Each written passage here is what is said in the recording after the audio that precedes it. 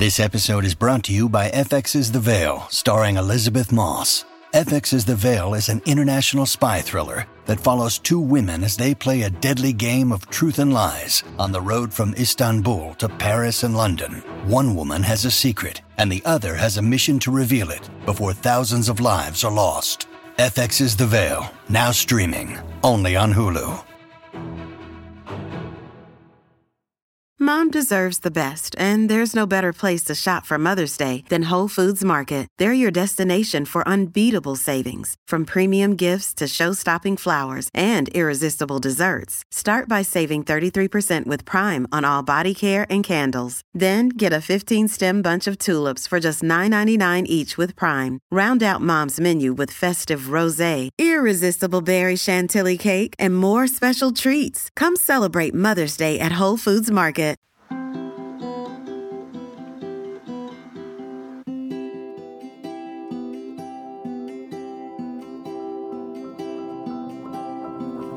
I'll lose all my hair in a year or so, when my blemish clears and I'm centerfold. I'll gain all the wisdom I wished. Welcome to another episode of A People's Theology. I'm the host of A People's Theology, Mason Menega. In this episode, I talked live at the 2021 Wild Goose Festival with Brenda Davies. Brenda is a podcaster and YouTuber of the channel God is Gray, which has over 100,000 subscribers. She is also the recent author of On Her Knees, Memoir of a Prayerful Jezebel. Also musically featured throughout this episode is Hudson Freeman. Hudson Freeman is an indie folk artist from Missouri. You can get connected with Brenda and Hudson Freeman and their work in the links in the episode description. If you're a fan of A People's Theology, it would bring me no greater joy than if you gave the podcast a 5-star rating and review. Tell me what you like about the podcast. Also, if you feel so inclined, please support my Patreon at patreon.com/Mason Menega.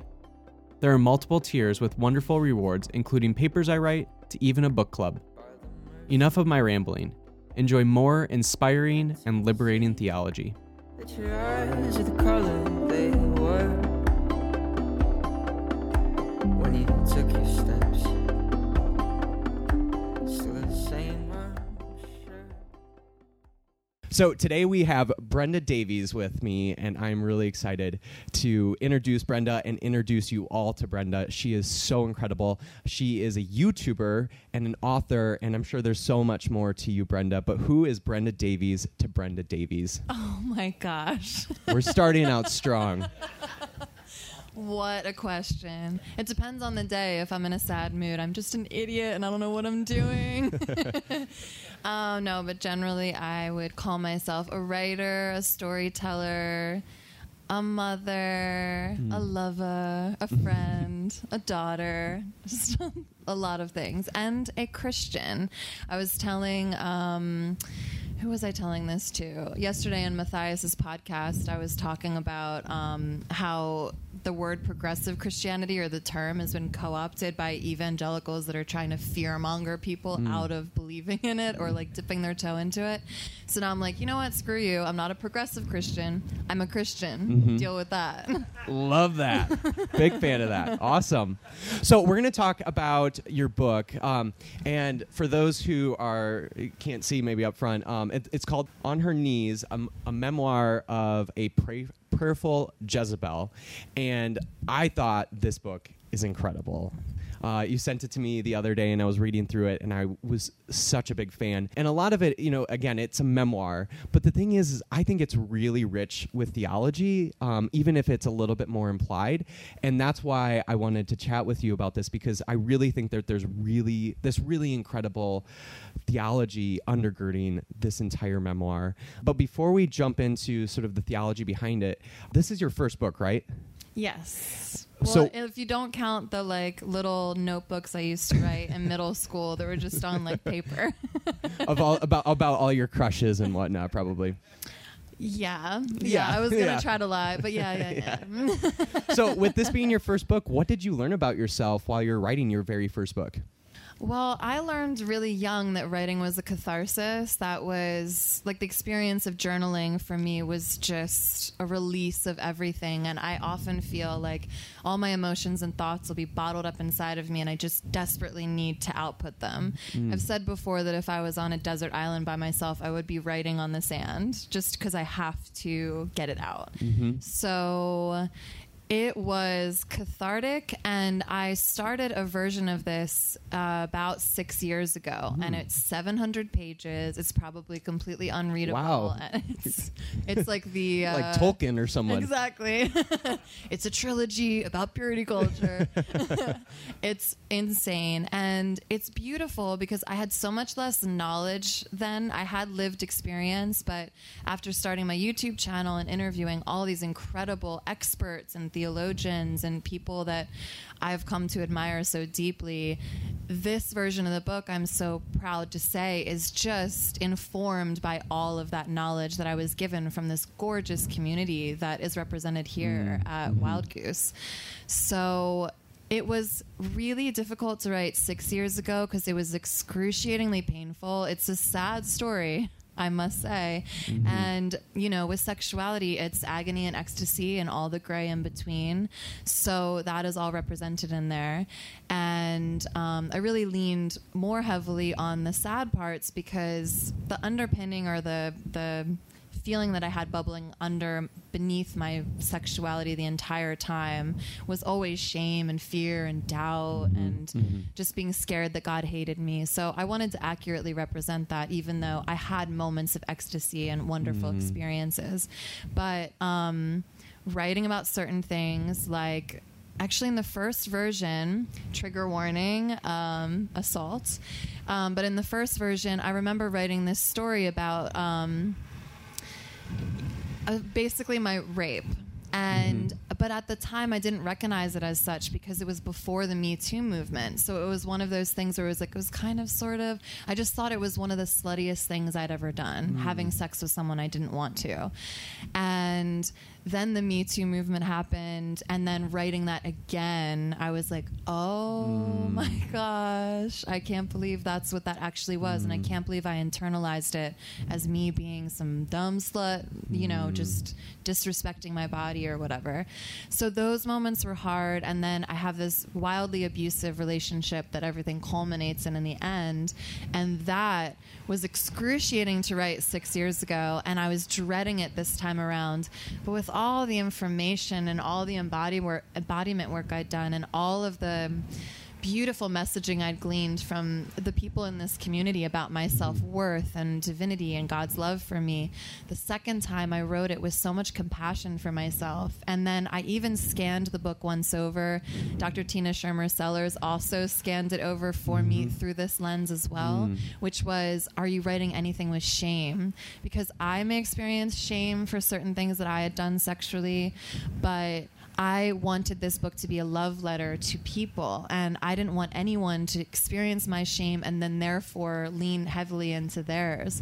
So God, divinity, forced my hand, so to speak, into writing this without shame. And because of that, it really catapulted so much healing inside of me, and I hope it does the same for everyone who reads it. That's incredible. That's incredible. So that's something that you learned about yourself while you were writing it. And again, you know, you really, I think, have a lot of theology undergirding it.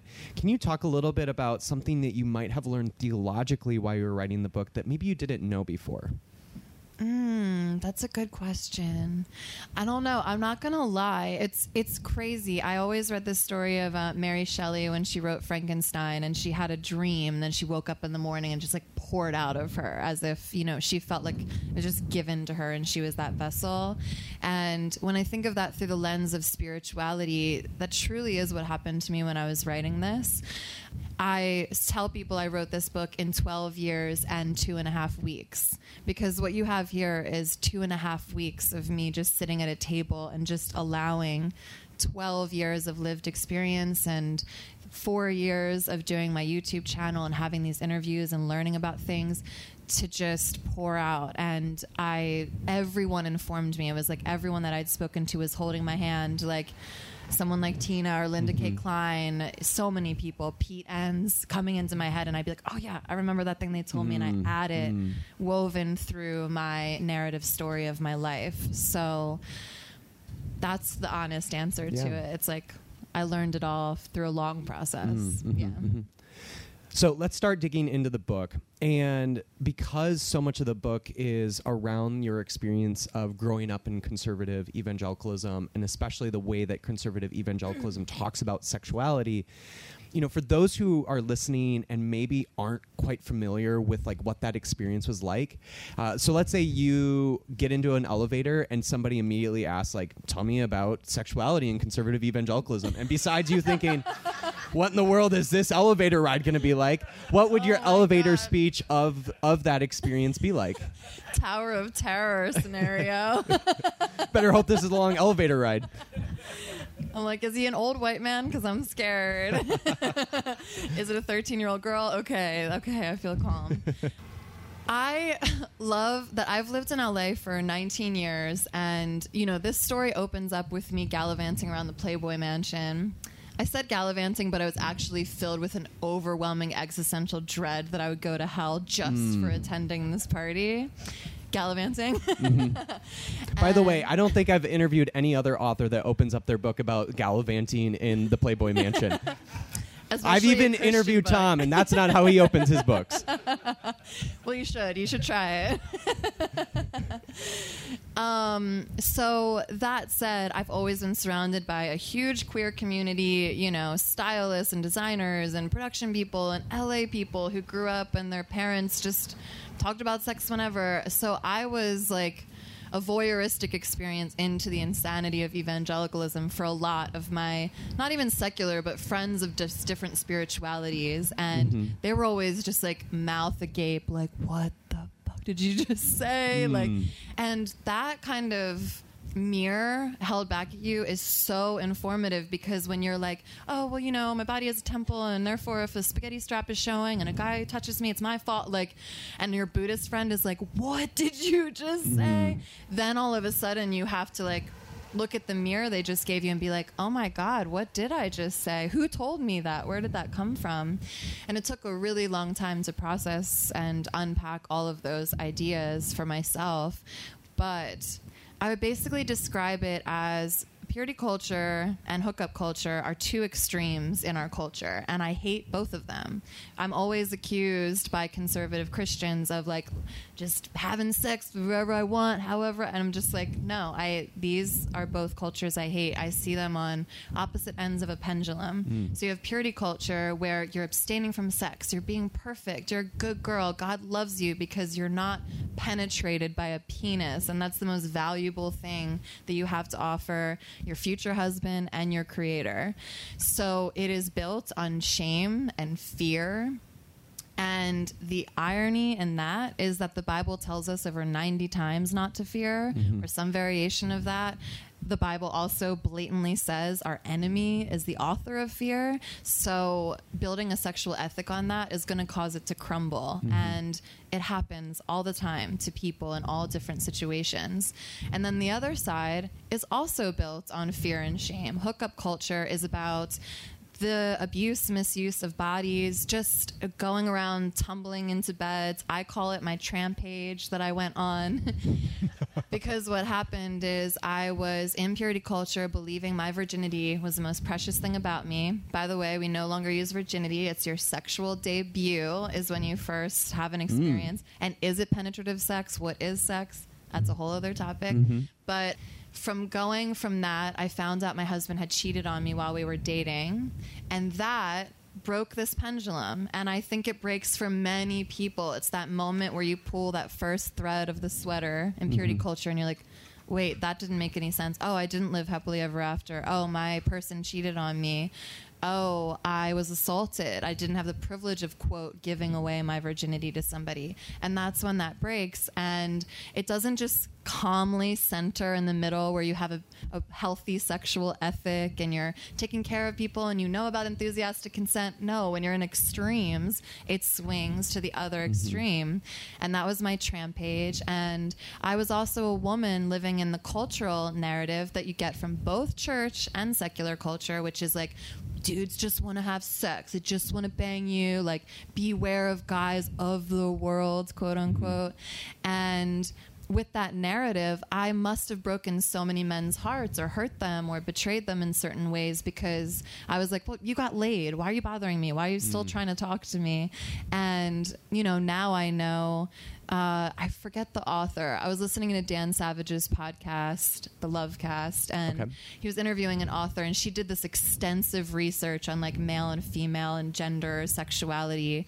And after years of studying, her conclusion was men and women or theys are the same. Like, sexuality is just on this scale. It doesn't matter if you, like, how you identify. People have different sex drives, not according to their genitalia. It just has nothing to do with it. So without all of that information, I was just living in both of these extremes, and they were both built on shame and fear. One of the things I loved about your book was I had a really similar experience in purity culture and also that kind of unraveling of it as well. Obviously, you probably experienced it in a very different way just because, especially in that world, like men and women are, like there's very distinct experiences of purity culture. Yeah. Yet, I still had a lot of shame around my body and sexuality, just in a very probably similar way as you did. And what I love about your book is you kind of take this turn in it, in that you're not just simply defending like you can have sex with people outside of sight of marriage or, before you're married and whatnot. It's not just like a defense, but actually what you start to do throughout the book is you start to theologically reflect on your sexuality. You let your sexuality almost be this centerpiece to theological reflection. And that to me was like the really interesting moment. And so I had a really similar experience where I felt a lot of shame in my body and around my sexuality. And as I started to sense that shame and started to realize that it is shame, I started to try to like theologically justify like why can I now maybe like explore my sexuality outside of marriage. And so what I'm kind of interested in is what were some of the theological justifications and those like first kind of moments of unraveling all of that. Like when did you start to realize like, okay, maybe there's something theologically justified in me allowing myself to explore my sexuality in really robust ways that you weren't allowed to before? That's such a good question. And thank you for sharing that with me too, because I love hearing about the men's experience in purity culture because it hurts all of us. It doesn't matter what your gender is. Purity culture is toxic because it's built on these principles of fear and shame. It really is the foundation for it. So what's coming to me, strangely enough, is that when I found out my husband had cheated on me, I was so brokenhearted, and it's a story that every woman in my family had, being betrayed by a man, and I never wanted to have that story. I was like, please don't give me that story. So that was a lot of my pain. I remember I like ran into this closet and like hid from him, and I tore off my clothes, which was a very biblical thing too. I look back at that moment, I was like, interesting. I just tore off my clothes and ran into a closet in this like deep mourning of like, oh, now it's happened to me. This thing that has been passed down to me generationally happened to me. I couldn't avoid it. I was a good girl. I was given this happily ever after story. When I look at purity culture, I'm quite positive that it was so enticing to me because it promised to protect me from betrayal. It promised me a happily ever after. Christians accuse culture of like the Cinderella stories and propping up these false idols of partnership. I'm like, excuse me, what do you guys think you're doing? So that process was the beginning of my deconstruction. I did not have that language at that time. This is brand new language for me. I was calling this my prodigal son journey and my trampage. And that was me. I remember I wrote in my book too, I told my roommate at the time, I'm not going to count I'm just going to have sex with and do whatever I want. I'm not going to tally, because if I tally, I'll stop myself. I'll be like, 4 is too much. 5 is too much. Like, and I was like, I can't have any institutionalized ideas about what I'm supposed to be doing. And again, you get it from church and culture, you know, society slut shames women just as much as the church does, and vice versa. So I remember one time I was sitting on my bed and I would read the Bible every night, and I opened up coincidentally to the passage where Paul is talking about women being silent at church. And I was in a mood, and I have a really good relationship with divinity, even in this mess. And I slammed my Bible and I was like, why are you making me read this? Excuse me. You are making me read this? I thought I was your daughter. I thought you chose me. I thought you loved me, and you're making me read this? And I was just like sat there with my arms folded. I'm like, tell me what's up. And it was a really beautiful night. And I really think it was the first major moment of my deconstruction, because divinity met me there and was like, hey girl, like, I didn't say that. And that's not what that meant. And it took me 12 more years of hating the Apostle Paul and thinking he was a huge dickhead to like unpack and really learn how his theology got so twisted. And even imagining if my blogs were taken out of context 3,000 years from now, and people were like, thus saith the Lord, over some dumb thing I said, I'd be in heaven like, oh God, you know, like, don't do that. Anyway, that was the first moment where I was like, okay, so you're telling me you are not reflected in this that I've been told I need to read every night and that I've been diligently doing. So what's up? What else? And sexuality was definitely just the biggest intrigue of my life, and it still is. I'm a sex educator. I love all things sex. And at the same time, I really recognize that it's such a clear path to divinity. If you're truly making love in the truest sense of that, you are in divine community with yourself, a partner, and divinity. And really, Linda K. Klein was the first person that compelled me to have fully embodied sex. In her book, Pure, she said she would leave God outside of the bedroom. And I realized I had done the same thing, which I've said is like just psychological. Divinity is always with you. Yeah, God wants to join. God is like kinky, so no, we're not saying all that, but just like an embodied experience. And I feel like I've lost the plot at this point, but next question. Well, and you're totally... I lost myself on God is kinky. I'm sorry. That's kind of where we all get lost a little bit. It actually leads into my next question a little bit. So I'm about to write my thesis for my master's in theology, and essentially the claim I'm going to be making in my thesis is that it's our bodies that are central in shaping our faith. So maybe people are familiar with like the Wesleyan quadrilateral, where it's scripture and tradition and reason and experience. Okay.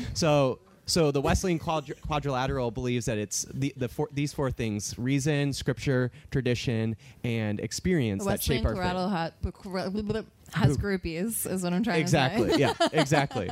So, and here's my thing. I actually disagree with that. I don't think it's those four things. What I would like to coin as the Meneginian unilateral, it's our bodies that are the things that actually shape our faith. And so this kind of leads into my next question, in that clearly your sexuality plays a massive role in shaping your faith and theology. So I'm curious, in what ways does your sexuality actually shape the way you understand God and theology? Oh my goodness. That's a beautiful question, because I haven't really thought of it that way, but it is absolutely true. Because when I engage with someone sexually in this new fully embodied form of myself, like, I have way less sexual partners than I did on my tram page. And at the same time, that is because I'm living with sexual integrity.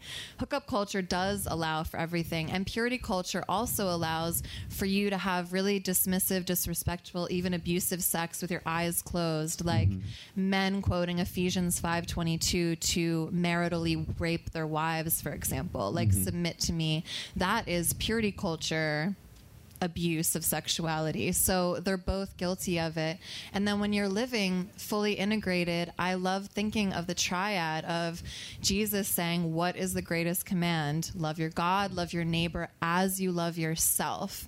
And I think it's so interesting that so many evangelicals are like hating on the self-love movement and the body positive movement and embodiment in general, and saying yoga and everything is demonic, and not allowing you to do all three of those that Jesus commanded us.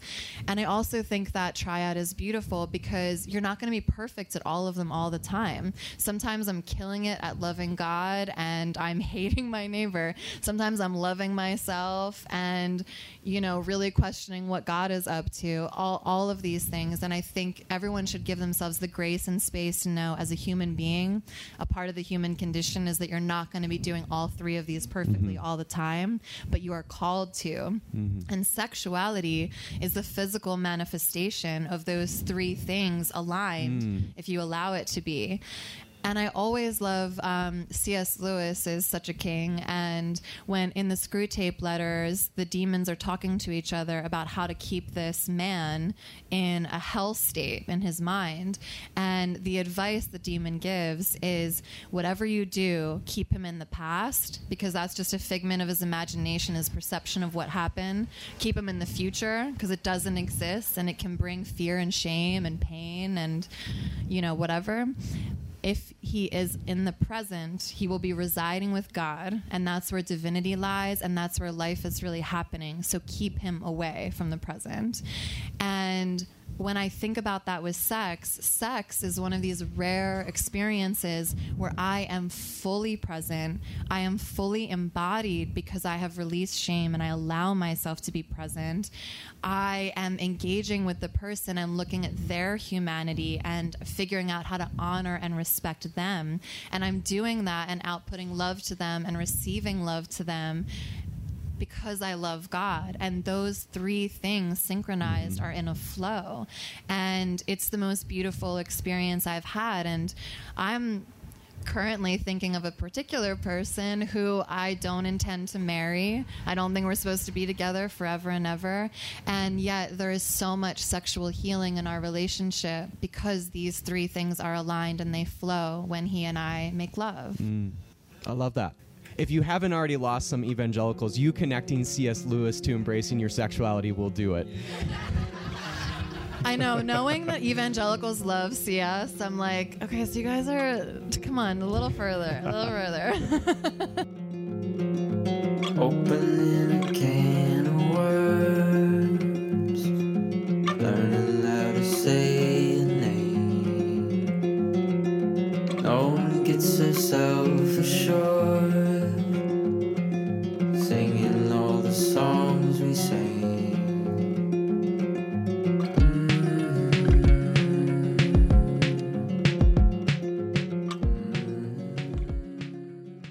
So I can imagine that people who are listening may be kind of interested in what you're talking about with, you know, centering their sexuality to their theology and allowing their sexuality, even shaping their theology.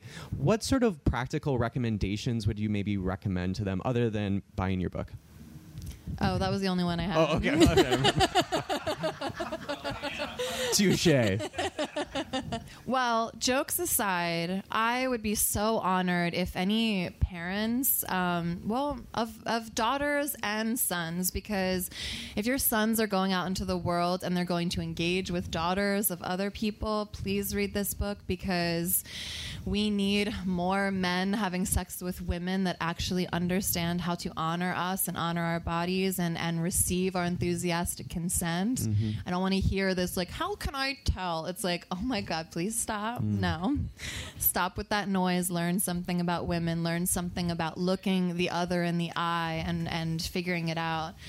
This will be tangential, but I want to share that embodiment work is so important, because as evangelicals, we were taught your heart is deceitful, your flesh is evil.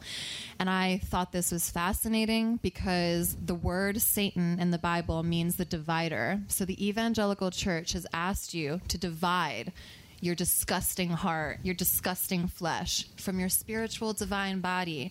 And that is satanic, what they've asked you to do. So when you get into embodiment, which I've been learning about from amazing practitioners in this field that's now blooming and blossoming, is just really allowing yourself to understand that this is divine and it's not an it. We call animals it so we can disrespect them and so we can mistreat and kill them. We call our bodies it so we can do the same. It's a he, a she, a they, whatever pronoun works for you. It's not an it. So I was working with a pelvic floor therapist recently because I had birth trauma that I've never been informed was even possible, because our system of how we educate men and women on sexuality and bodies and pregnancy, even the way we've studied women and their bodies and their health, is so underdone. It's atrocious. So I had this problem occur. I'll just say it. I haven't told anybody this, but my insides started to come out of my body. I could visually see my...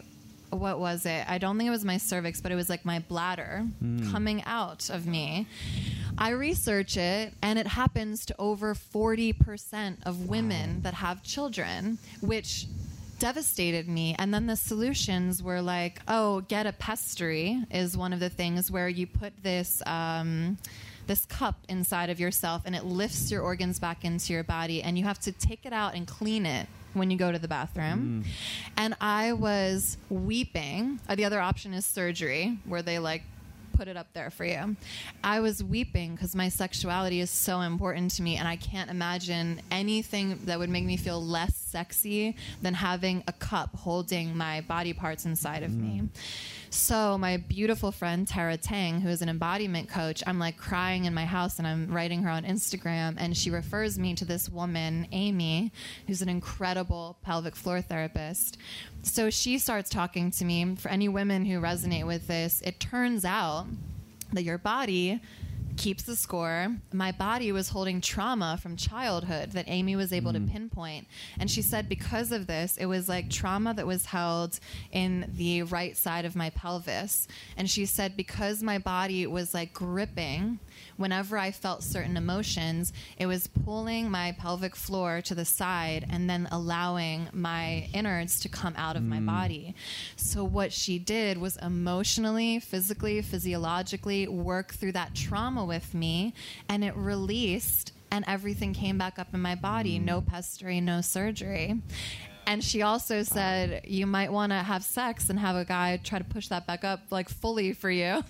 And I was like, should I change my Hinge profile to just looking for a dick to push my uterus back inside of me? That's amazing. This man I'm referring to helped me out with that and made me feel no shame, which was awesome. But point being, I healed through pelvic floor therapy. And in 2 sessions, this woman is an angel. I'll give you her information for the show notes, please. All of that said, that was tangential, but she and I were working on this trauma, and she said, what's coming up from you? And I was like, that my rapist follows me on LinkedIn. Like 4 months prior or something, he followed me on LinkedIn. I don't even go on LinkedIn. I don't think I've set up a profile, but came through my email. And I realized I'd internalized that as like, oh, he doesn't know. Oh, he must not know that he did this. Because if you read my book, long story short, I was on a trip with friends. He funded it. And I have, financial, woes, and I wasn't sure how to accept a gift. I didn't know my self-worth. I didn't know that basically he came into my hotel room because he had a key, and he had sex with me while I laid there dead still, giving him nothing. If anything, looking at him like, what are you doing? But I never verbalized a no, which is why I didn't recognize it as a rape until the Me Too movement. But with Amy, she was like, okay, so this is coming up for you. And when we unpacked it, she was like, your voice isn't the only thing that says no. Your body is a communicator. Your body said no in so many other ways. She's like, how did you say no? You laid there. You weren't responsive. Your eyes pleaded with him. You stayed quiet. Like, all of these things are context clues to tell someone what you are saying. And that really released a lot of the weight that I had on me about realizing that, like, we have to interplay with everyone all the time. There's no excuse for not receiving or giving enthusiastic consent, because it's not just your words. Your entire body is involved. And this is what this is all about, embodiment. And that's my most practical advice. And I feel like I'm having what does Glennon Doyle call, not Glennon Doyle, Brene Brown calls it a hangover of vulnerability hangover. Yeah. I'm like, and then I just told you guys my most personal secrets, but embodiment, it has been life-changing. It's healing me from a rape trauma. It's healed my body from birth trauma. And it's definitely healed me from sexual trauma and taught me my worth.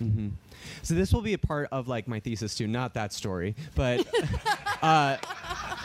but this idea that things that we experience in the world actually physically change the makeup of our bodies, and we're learning more and more about this. And what I'm interested in writing with my thesis then is, if that is all true, how does that actually shape our theology? Because our theology is also something that we experience in the world. So that's what I'm really interested in, is how all that gets shaped in our bodies, literally.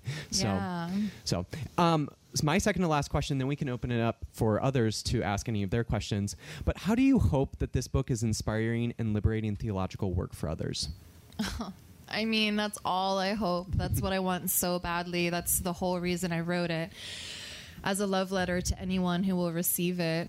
I hope that it blows apart purity culture. I hope that it has the effect that Joshua Harris's book had, who wrote my foreword, in the reverse. I'm so proud to say that Joshua Harris denounced I Kissed Dating Goodbye and said read on her knees instead. I would be honored if I could mandate comprehensive sex ed nationwide. That's a goal of mine. I care about legislation. I care about politics. What's happening in Texas is atrocious and a human rights violation. I want people of all different sections of Christianity and voyeurs, people that don't understand it, to read this book, because if people understand why evangelicals and Baptists and all different sects of Christianity believe and therefore vote and therefore behave and therefore treat others the way that they do. And if we can heal people's sexuality, I don't think it's a joke to say if we could heal men's sexuality, war would stop. Like, men's sexuality is so broken, and then it breaks us, and then that vicious cycle continues over and over. And don't get me wrong, men, I know you have been raped and you have been assaulted and you have been abused. The statistics of women getting assaulted at higher rates, I don't believe for 1 second. There's just so much shame for men to really come to terms, even shame for men to recognize when they've been assaulted. I, as a woman, was told, well, men just want it all the time. So a lot of men have, quote, lost their virginity from their babysitter, their mom's friend, their 40-some-year-old neighbor. That was an assault. Boys, I'm so sorry that happened to you. So this is to educate everyone and to rip apart all of these ideas and structures that books like Joshua Harris's did, and the entire puritanical structure of our nation built, to say, what are we really doing, and who is this theology really helping, and more importantly, how are we killing people, and we have to stop. Lovely. Well, thank you so much. I want to open it now up to others if anybody else has any questions. And so feel free to be the first one. I'm from Minnesota, so nobody ever wants to be the first one to ask a question. But I know there's some non-Minnesotans out there that want to ask that first question. Yesterday I heard you speak, and you mentioned the DSM had a new Could you tell us more about that? I find that fascinating. Yeah, I was just saying that there was a term going around, religious trauma syndrome, that we were starting to identify as, to reiterate the question, just talking about, I did a session yesterday and I talked about religious trauma and how it's been added to the DSM. So what's the DSM? It's like the long, expansive book of like all of the... Thank you. Actually, can you come up here and answer this question? I know a little bit, but please do fill in the blanks, because I am not a clinician. I am not a therapist. I'm not accredited in any way.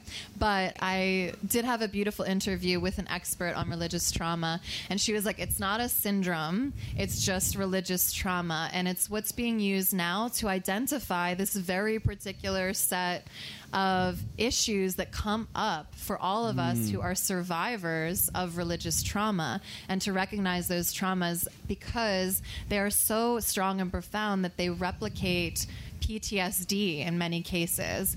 And Linda K. Klein talks about in her book Pure how men will have erectile dysfunction in sex, or women will have vaginismus, which is when your body literally just won't allow anything inside because of your mental state, or post-coital panic attacks. Like, the list goes on and on and on, and it's all based in like fear of hell and all of these things that weren't initially recognized by mainstream practitioners and therapists because it's so unique. And I think if you're not in the evangelical hellscape that we grew up in, you can't really, it's like, why are you so scared of hell? And it's like, there has to be someone there to address that is really profoundly important, because it's one thing to be like, my daddy told me. It's another thing to be like, my sky daddy told me, and then he'll send me to hell forever. Like, that is the ultimate threat, especially when you infuse that in the most impressionable. Like,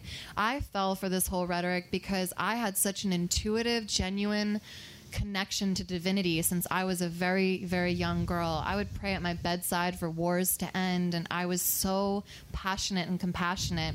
And all it took at 12 years old was for Pastor Scott, God bless him, to tell me that God sends my gay friends to hell, and that God cries when I masturbate, and that God would hate if I had sex with someone besides my husband. And it was this pure joy and this pure love. And I was like, I didn't know. Oh my God, I'll do anything for this pure joy and love.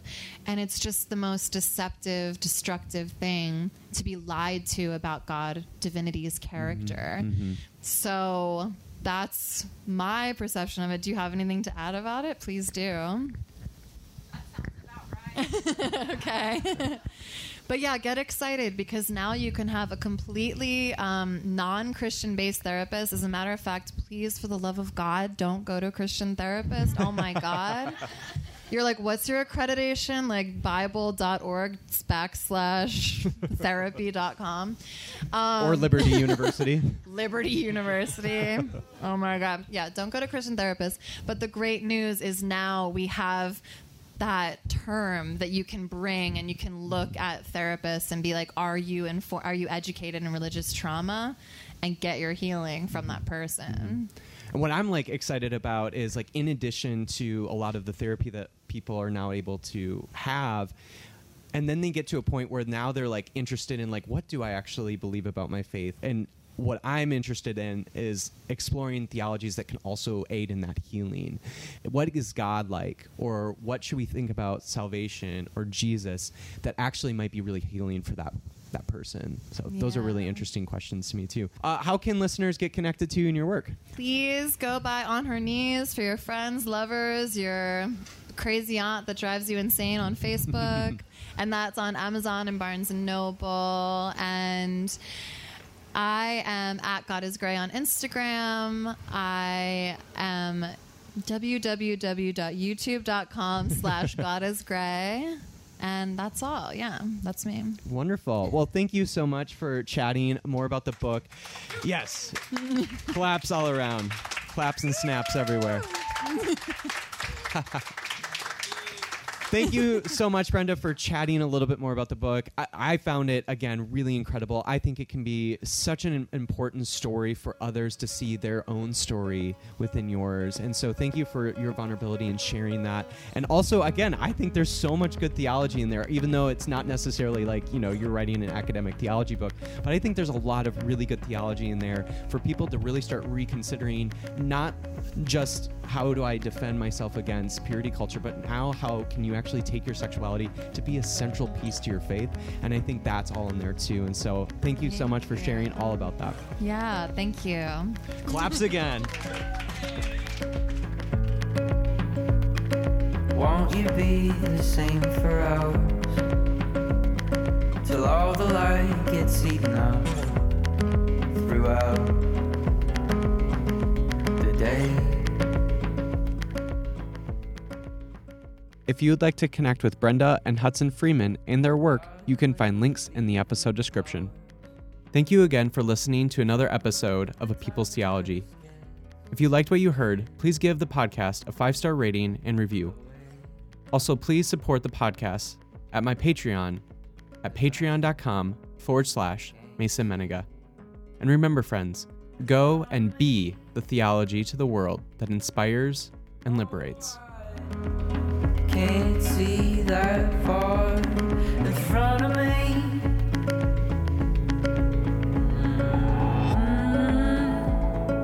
I could be the one you love when all the love is spoken.